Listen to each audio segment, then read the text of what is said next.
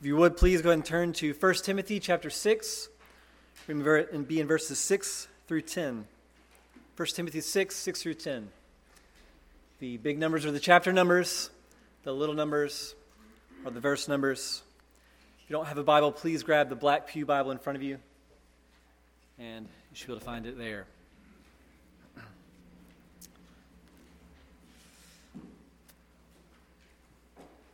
All right, let's go to the Lord. Let's ask Him for help. Let's pray. Lord, thank you for your church. Thank you for saving us and bringing us to a place where we might actually delight to hear your word. And thank you for anyone in here who does not belong to you, who gets to sit under your word this morning.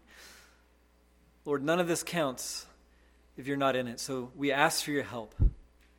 Would you powerfully open our eyes to the truth and cause us to delight in it, to submit ourselves to your word, to be changed, to trust the gospel, and to be more like Jesus. Father, I cannot do this in my own strength, so I ask for your help, and we ask for your help. We pray this in Jesus' name. Amen. Once upon a time, there was a Greek king named Midas. And he used to spend all day counting all of his gold coins and obsessing over all of his treasures. He loved money. And the main thing that was on his mind was getting more money. Well, one day the Greek god Dionysus granted the king a wish. So he seized the opportunity and he said, I want everything that I touch to turn to gold. And Dionysus warned him, said, this is only going to lead to despair. Do not make this wish. But King Midas insisted. And so the next day, he woke up and he was eager to test out his new power. And so he extended his arm and he touched a small table, and immediately it turned into gold.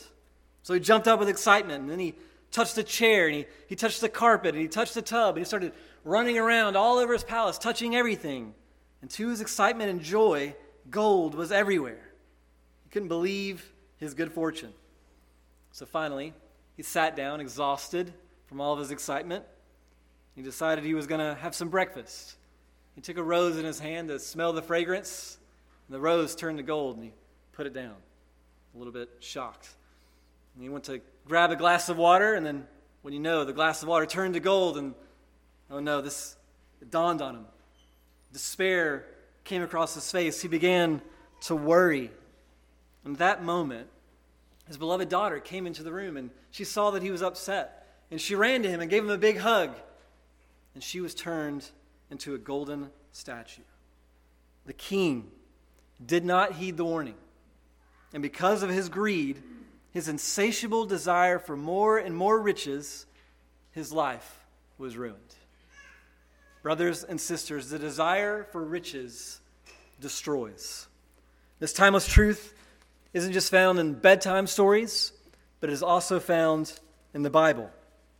In our text this morning, God warns us that the love of money and the pursuit of riches can even lead us to hell.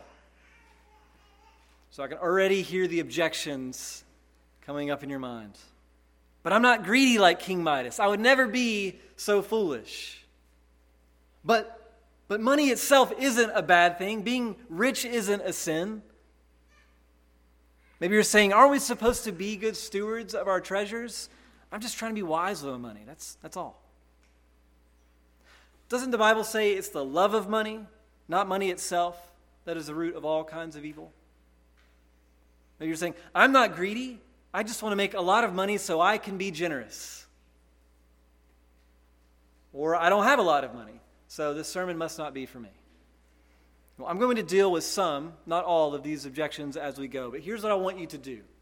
I want you to lower your defenses. I want you to assume that your relationship with money is not perfect. And I want you to assume that it is possible, even likely, that whether you're wealthy or poor, that you might be plagued with the temptation to desire to be rich. The Bible does say some positive things about money, but that's not what we're going to look at this morning. We're going to focus on what the Bible focuses on throughout, which is this. It is warning. Warning. If God is pointing behind you and he's saying, watch out, there's a lion that's about to get you, you're not going to look at God and say, hey, I got it. It's cool. Everybody calm down.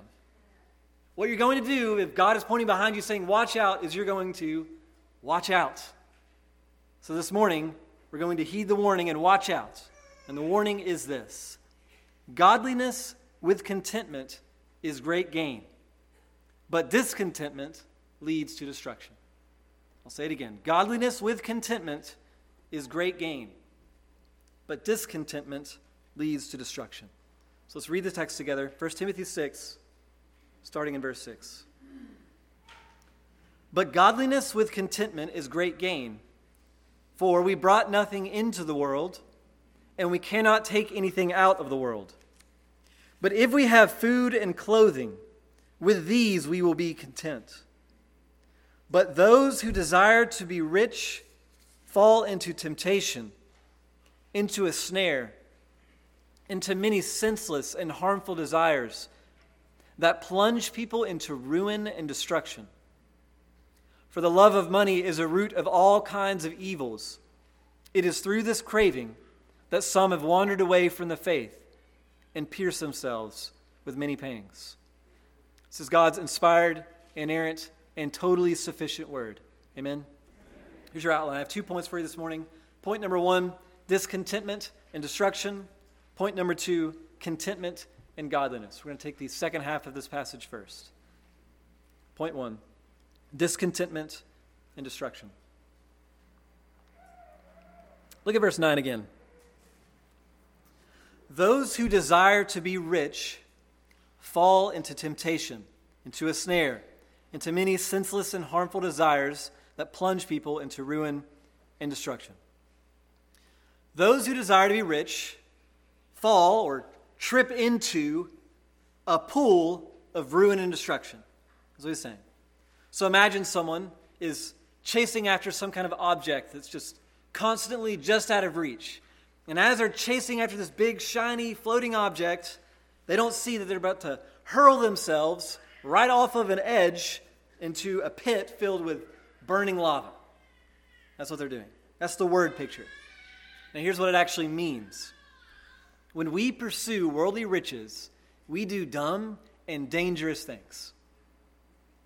Paul breaks it down in 3 ways, and they're very related to one another. He says, chasing riches leads you into temptation. The desire for more money creates the environment for all kinds of sin to flourish. It's the Trojan horse that gets into our heart and opens up the floodgates so that all kinds of sin can rush in. Before you know it, if you desire a little bit of wealth, it's led you into full-on greed. You've grown stingier, less generous towards your church. It's began to create this sinful anxiety as you start to think more and more about your bank account. You find yourself telling white lies in your taxes that eventually grow into bold-faced lies. A little bit of success begins to puff you up, and you start looking around and seeing your neighbor and thinking, yeah, I do have nicer things than them. I am better than them. Chasing riches allows all kinds of temptations to flare up. Paul also says, chasing riches leads you into a snare set by the devil. This chasing that is leading you into all kinds of sin, it's not just one big cosmic accident. This isn't a coincidence. Somebody is plotting against you, and that somebody is the devil. He's trying to get you to fix your eyes on something to distract you while he's setting the bear trap, while he's covering the pit of spikes with all the leaves. And we know that one of the best ways to win a battle is to know what the enemy is trying to do. Well, that's it. Guys, riches are a trap. It is a snare set by the devil. The hook is baited. Therefore, do not go for it, is what Paul is telling us. Thirdly, he says that chasing riches stirs up desires in you that are senseless and harmful. And how many times have we seen exactly that? Multimillionaires will start inside trading for chump change, and they're risking going to prison for decades. It's crazy. It's senseless and it's harmful. An otherwise normal person will point a gun at somebody for $5. The lottery proves year in and year out that people are willing to waste millions and millions of dollars on a total pipe dream. We will work way more hours than we should when we know that it is bad for us and our families in order to get the bread. We'll hold back on giving to the needy.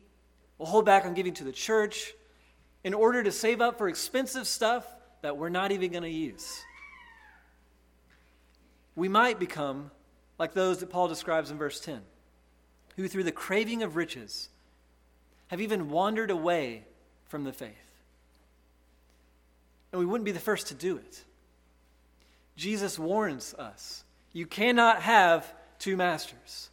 You can have me, or you can have the God of money. And people have been known to choose the God of money over Jesus. Could it not be so that you might be like Judas and sell Jesus out for 70 pieces of silver? Is it possible that you and I could be like the rich young ruler who walked away from Jesus sad, who was holding out eternal life? He walked away sad. Why? Because he had so many possessions. He couldn't make the exchange.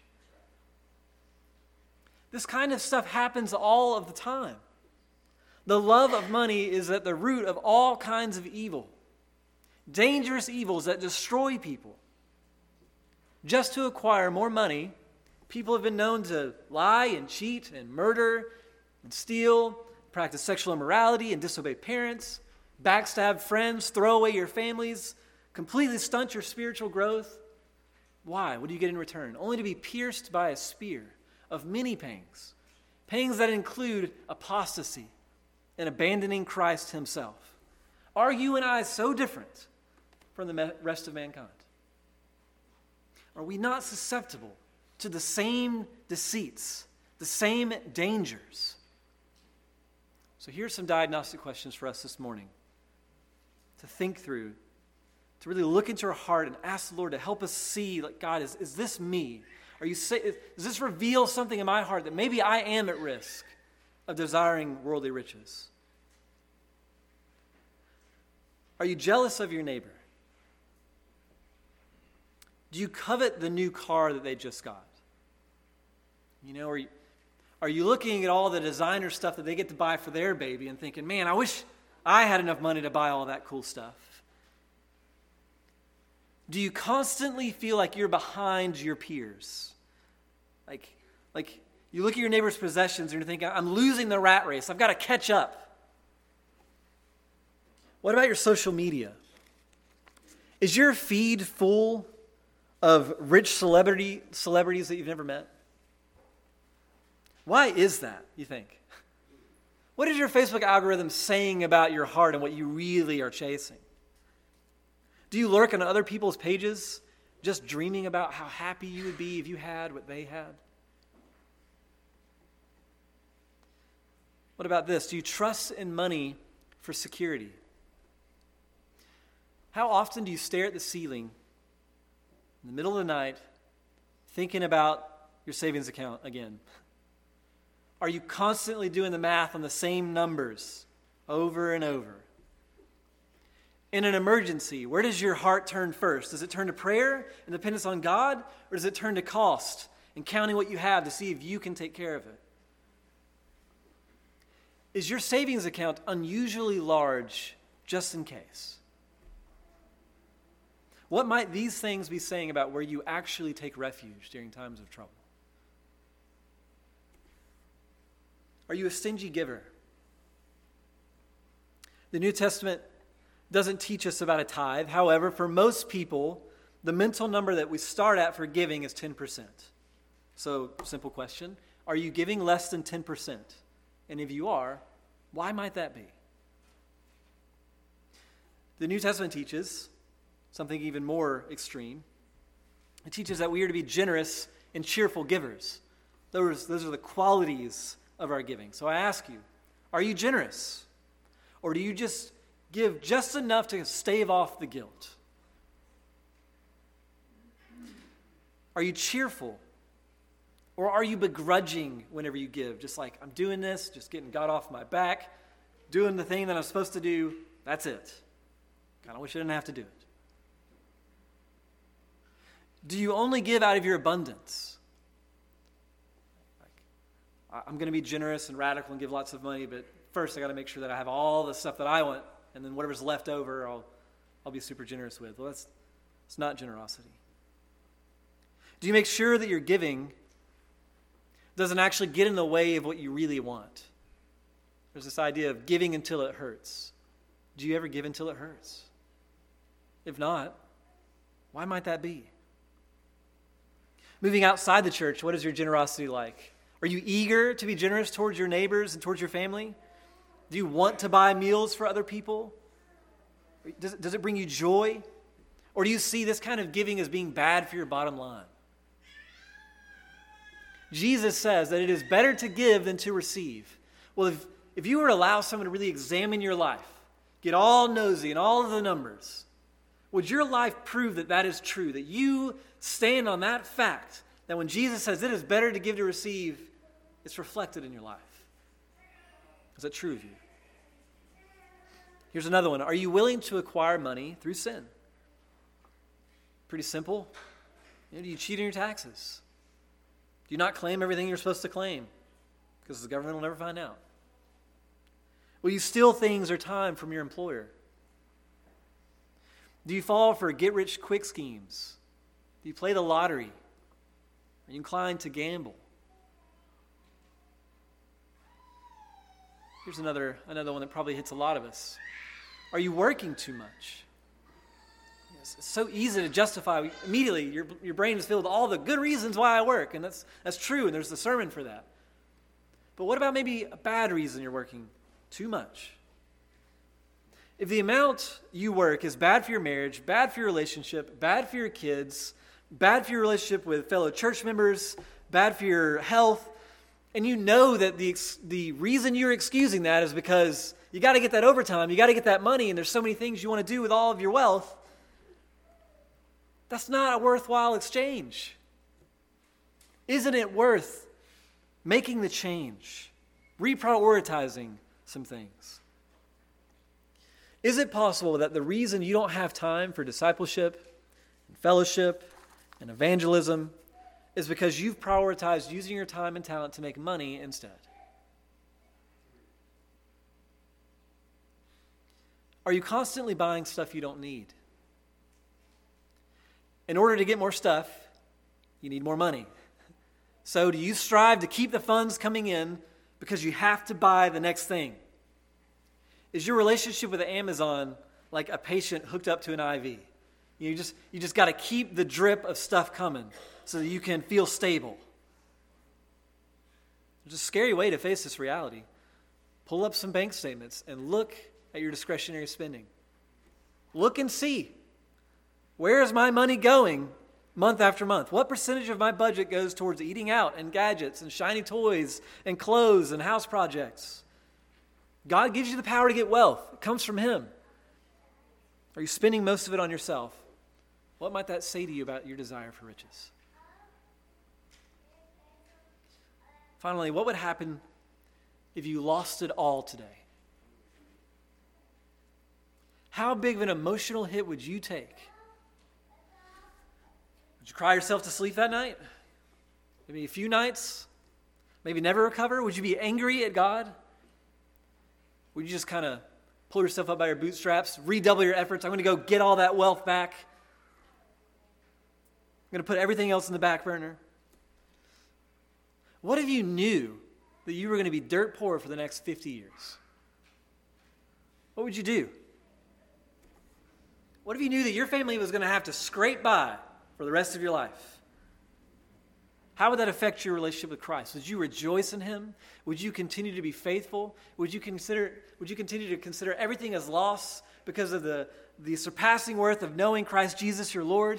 Would you stay motivated and live for Jesus? Or would your world crumble?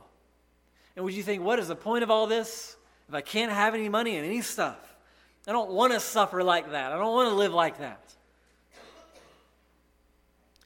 what might that say about which God you serve? The God of money or the Lord? Jesus warns us. He says, what does it profit a man to gain the whole world if he forfeits his soul? And the answer, of course, is that gaining the world at the cost of your soul is not gain at all. It is unimaginable loss. So be warned, brothers and sisters. Hear this. A little bit of compromise now in chasing after the world's riches might lead you headlong into a pit that you cannot get out of. And you would not be the first. So examine your hearts. Look out for the devil's traps. And pray that God would search you, and that he would set you on a path of everlasting life, because there is another way than the pursuit of wealth, a much, much better way. And we can find true gain, a wealth that is far greater than all of these worldly riches, that comes with none of the baggage that we just discussed. And that's where we're going to turn next. I hope you want this wealth. Point number 2, contentment and godliness. Contentment and godliness. So this is probably going to surprise you. It's going to sound like I'm talking out of both sides of my mouth right now. Here it is. In one sense, the desire to be rich is a good thing. In fact, it's a totally good thing that is hardwired into our nature for a reason. You ever wondered about that? Why does everybody want riches? God made you that way. So let me walk you through this in the Bible and explain what I mean. Adam and Eve had dominion over the whole earth. Every natural resource, every animal, everything you could ever need or ever want, it was theirs. And the garden was a typology of heaven, and we actually find there that it was even full of gold and other precious metals.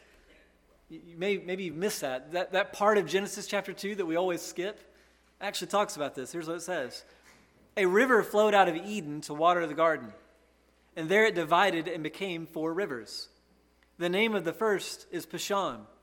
It is the one that flowed around the whole land of Havilah, where there is gold. And the gold of that land is good.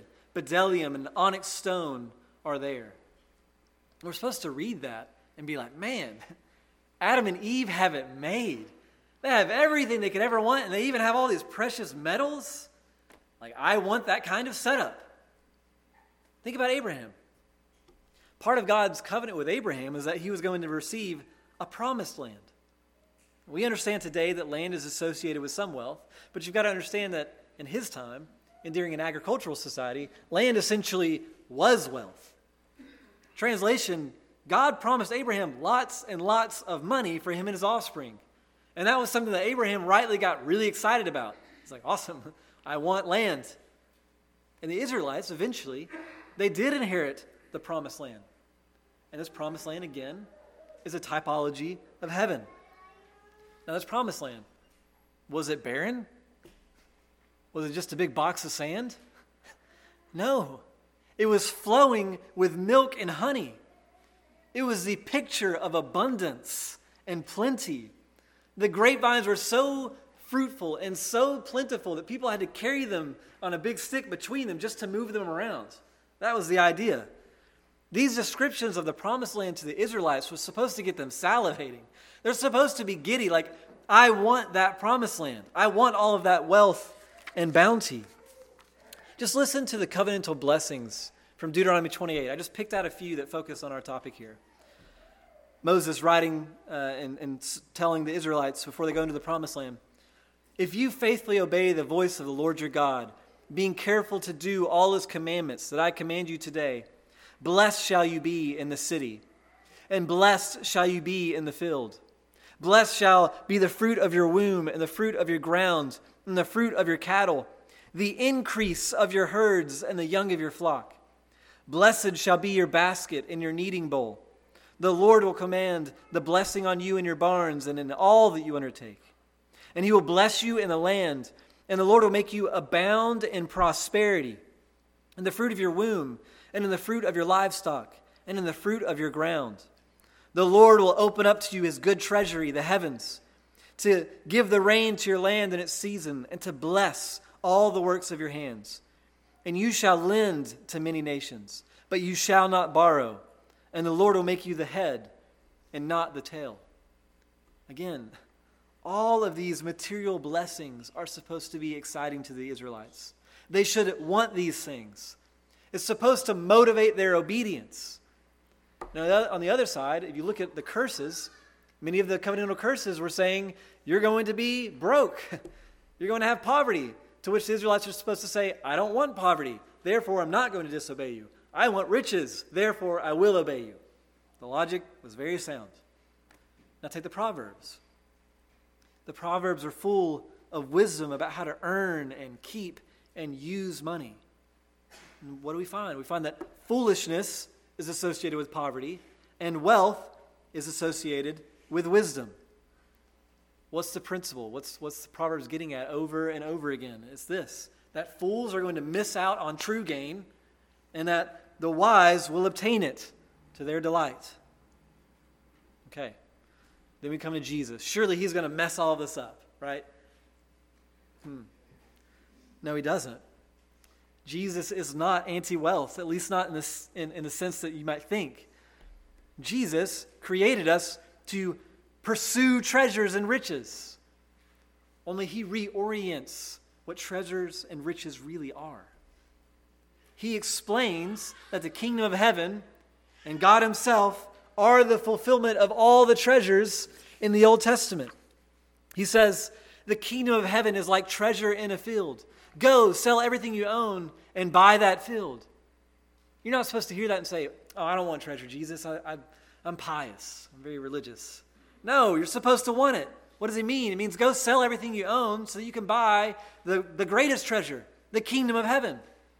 He says again, the kingdom of heaven is like a merchant looking for fine pearls.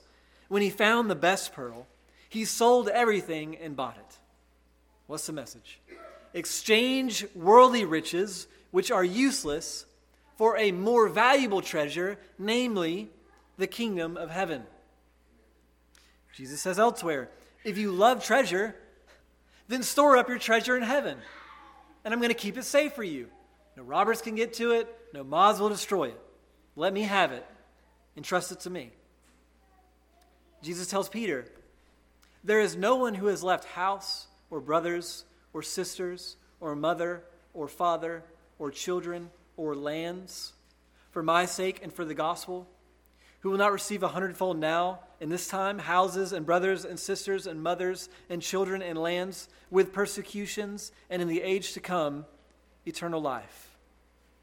Point being, Jesus did not come saying, follow me, and I will make you a prince of paupers in the dilapidated kingdom of my Father. It's not what he said. No, he came to adopt sinners so that we might become children of God and that we might inherit an unimaginable inheritance, an eternal inheritance that comes from God who owns all the riches of the universe and some. Treasure that makes Warren Buffett look like he is broke, is awaiting us in heaven. And you're supposed to want it so badly that you would give up anything and everything, all worldly treasure, just so you can have it. The solution to our desire for worldly riches is not to not desire riches, it's to desire the right riches. Listen to how John describes it, part of the city of God in Revelation. He says, the wall was built of jasper, while the city was pure gold, like clear glass. The foundations of the wall of the city were adorned with every kind of jewel. The first was jasper, the second sapphire, the third agate, the fourth emerald, the fifth onyx, the sixth carnelian, and he goes all the way through 12 different jewels. And he says, in the 12 gates were 12 pearls. Each of the gates was made of a single pearl, and the street of the city was pure gold, like transparent glass. That is so much wealth. And you are made to want it. But of course, the symbols of this wealth, they're not really the reward. They are adorning the real reward. The better thing, the greatest treasure of all is fixed right in the frame of all of these riches, and it is this. Behold, the dwelling place of God is with man, and he will dwell with them, and they will be his people, and God himself will be with them as their God. God is the treasure. God loves treasure. He's got a lot of it. And he's holding it out to you and he's saying, I want you to be filthy rich. I want you to find your treasure in me. The problem isn't the pursuit of wealth, it's the pursuit of the wrong wealth. And if you pursue the fleeting, fake, worthless riches of this world, you're going to get nothing at best. And at worst, you're going to be like the rich man who can't get into heaven. It'll be easier for a camel to get through the eye of a needle, Jesus says. But if you pursue the riches of heaven, you will be rich indeed, and you will be happy. Therefore, we fight the desire for worldly riches with a desire for heavenly riches. So how are we going to do that? How are we going to do that in our lives right now? Well, one vital way that we do that is we pursue the way that we pursue the riches of heaven is by pursuing godliness with contentment. Look at verse 6 with me. Paul says, godliness with contentment is great gain. So first, let's look at that word, godliness. It's one of those words that we throw around a lot, but we haven't really defined very carefully. So what does it actually mean? Oftentimes we'll use it as a synonym for holiness, but that's not exactly right. They're related, but they're not synonyms. A better synonym would be piety, but that's the word that we don't use, so that doesn't really help either. So here's a pocket-sized definition for you. Godliness is a Godward devotion leading to godly deeds. A godly devotion leading to godly deeds. Godliness has to do with both our emotions and our actions. So in that way, it's similar to the word love, right? We know that love is something that happens at a heart level that then expresses itself externally. I love my wife. That means I care deeply about her. That means that she is the center of my thought life. She's my most central desire. But it doesn't stop there. I have to live it out. This love moves me to do the dishes and to buy her flowers and to go on long walks and listen to her without distraction. All things that I need to do more of. But that's love expressing itself. Well, in the same way, godliness is internal and external. It's a Godward devotion in the heart that leads to godly deeds in the world. It's really a simple term. Godliness is essentially the basic building blocks of Christianity. This is Christianity 101. And Paul is saying that gain comes through godliness, through loving the Lord your God with all your heart, soul, mind, and strength, and then through following him in obedience. Do that, and you're going to have gain, he says. Now, in the preceding verses, there's a different kind of gain that he's trying to counter. Paul warns Timothy about these false teachers who are pursuing gain, but it's financial gain. And they're pursuing it through godliness. So how does that work? What were they doing? Well, they act all devoted and all religious. And they show up teaching all this cool, novel stuff that makes them look super holy. And then they're hoping it'll pay off for them. And they don't care about the heavenly payoff. They mean like they want it to pay off for them now. It's going to give them prestige, and it's going to give them positions of power, and it's going to give them all kinds of money, influence in the church. All of this comes about not because they're genuinely godly, but it's a big show. They pretend godliness so they can get towards their actual end, which is money. So, obviously, godliness as a means for money like that is not what Paul is asking us to pursue. He wants to pursue something better, and it's this: godliness, genuine godliness with contentment is true gain. Okay, so now we've added another word here. We got godliness. Paul says we need to augment our godliness with contentment. Well, what is contentment? It's very interesting. The Greek word here for contentment is actually self-sufficiency or independence. Like, that should sound really funny to us. Let me read it like that. Godliness with self-sufficiency is gain. Is Paul like telling us that godliness plus pulling yourself up by your bootstraps, like that's gain? You know, is he saying something like God helps those who help themselves? Is that it? No, we know that's not what he's talking about. So it's important to recognize some background here. Paul is writing into a Greek context. And there's all these philosophers, and the philosophers of the day, they were preaching a similar sounding message about contentment. And basically it had to do with this: willpower. It had nothing to do with God. If I can wrestle my desires into submission, if I can take the right perspective on life, then I'm going to find contentment in all circumstances. And they're half right. You know, a lot of our problems actually come because we don't have the right perspective on our problems. But we must beware of a godless contentment. Godless contentment will never last. It'll only get you so far. You can puff yourself up like a helium balloon, and it'll carry you for a little while, but eventually all that self-reliance is going to seep out, and you're going to come crashing back down to earth. There's no amount of self-reliance and independence that can deal with every single thing that life can throw at us. Eventually, your contentment is going to be rocked. For example, no amount of optimism or like emotional self-control can change the fact that we are all going to die. Some people can act like that's no big deal, like, nope, I'm content, not worried about that at all. But you cannot find the bright side of death in the dark corners of a godless heart. It does not exist. There is no bright side. It's foolishness. Godless self-sufficiency is not enough.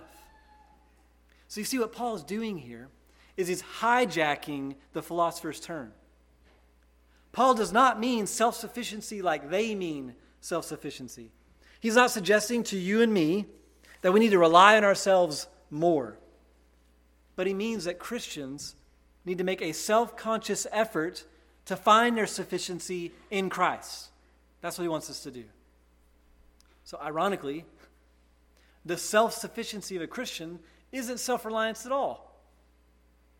Christian contentment means continually throwing yourself on the sufficiency of Christ. And that's what Paul teaches elsewhere in Philippians chapter 4. Turn there if you would. Philippians chapter 4, verse 11.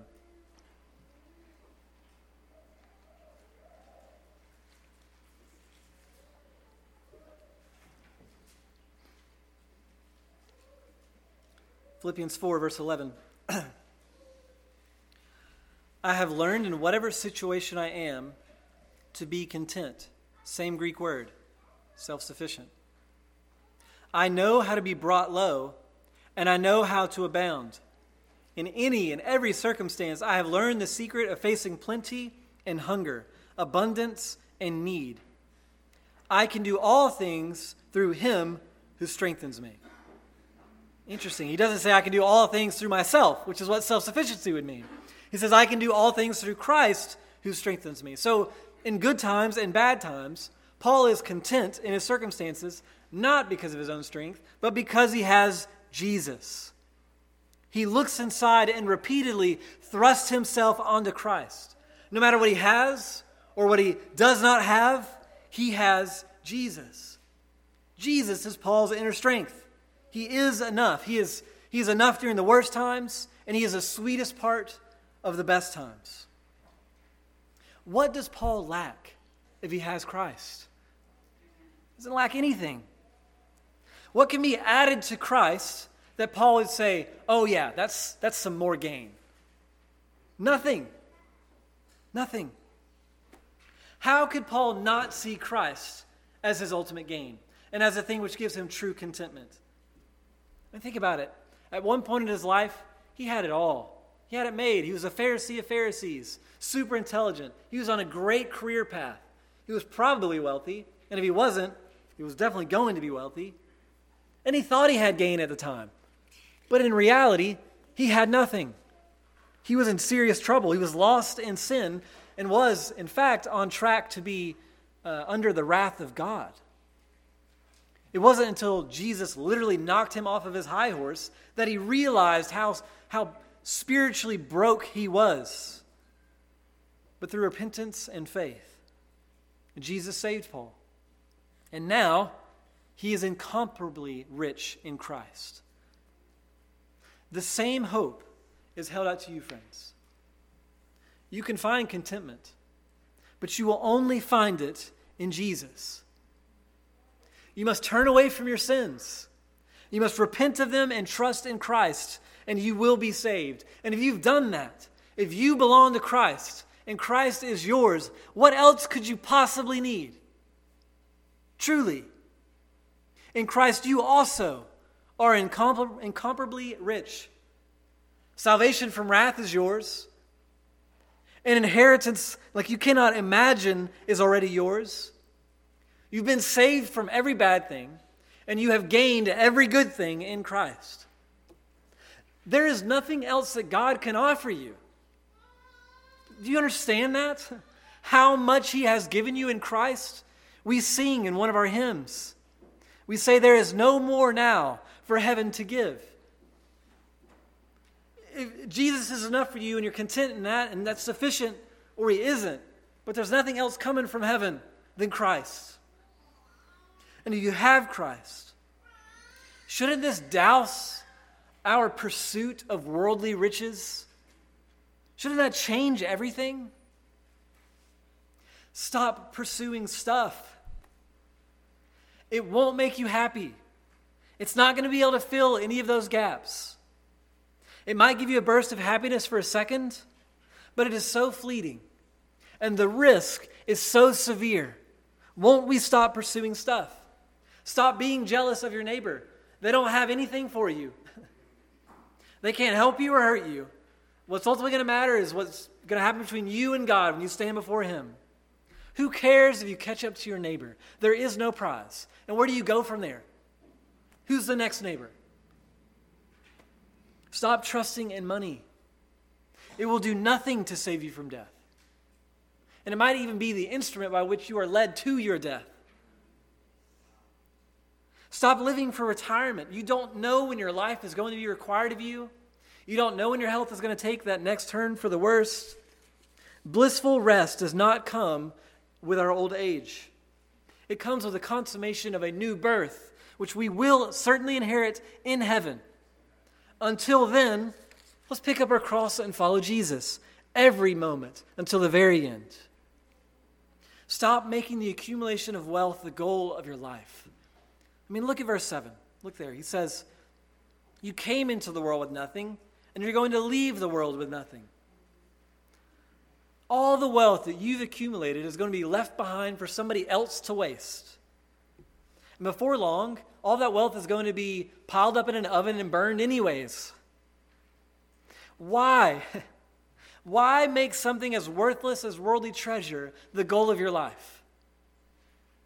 Isn't it foolish to spend your whole life gaining something of little value that you cannot keep that is going to be burned up tomorrow? As the martyr Jim Elliot says, he is no fool who gives what he cannot keep to gain what he cannot lose. So I urge you, exchange the desire to be rich with godliness and contentment. It's a better trade. Won't we make the trade? Won't we learn to say with Paul, but if I have food and clothing, I'll be content. God knows what you need before you even ask it. None of it is too hard for Him. He's going to take care of you. He provides for us all the time. He provides far more abundantly than we need all the time. You know that Jesus said God takes care of the birds. He takes care of the flowers. He doesn't even really care about them. He cares about you substantially more by comparison. He's going to take care of us. So, if I have food and clothing, I'll be content. I'll be satisfied with that. The bare necessities are enough. But only if you have found that Christ is enough. You can only be satisfied with food and clothing when you have come to be satisfied in Jesus and found your contentment there. And I want to go a little further, right? Paul says we'll be satisfied as long as we have food and clothing, but that's not even actually what he means. That's a turn of phrase. He actually means it much more extreme than that. The Christian will still be satisfied in Christ even if he doesn't have food and clothing. Paul endured times of hunger and nakedness pretty often, and he was content. Many Christian martyrs have starved. Did God not uphold His word? No, He did. Jesus Himself died naked. But these were content. They weren't content because they were poor. They were content because they were already rich in God. Nakedness will be clothed with a new glorified body, and hunger will be satisfied at the wedding feast of the Lamb. That's why they were content. So, we'll be content with food and clothing, and we're going to be content even without food and clothing. Brothers and sisters, this truth, it's simple. I'm not saying anything to us that we don't understand, but it eludes so many of us. It doesn't have to be true of you. You can avoid the temptation. You can avoid the snare. You can avoid the spear that is going to pierce you. If you will pursue godliness with contentment in Christ, you will have gained something very special. You will have peace in this life, and you will take a step towards unimaginable riches in heaven. We don't need something besides Jesus in order to be content. We do not need Jesus plus worldly riches. We already have the promise of eternal life, plus everything that we need for life and godliness. Therefore, pursue godliness today and be content in Christ, and you will find that you've gained it all in the end. Let's do that. Let's pray. Lord, we thank you for the simplicity of your word. We thank you for warning us about the desire of riches and providing for our every need in Christ. We pray, Lord, that you would exalt him to be the highest treasure in our life. Let us fixate on him and be content and pursue you in obedience all the days of our life. We need your help to do it. We pray this in Jesus' name. Amen.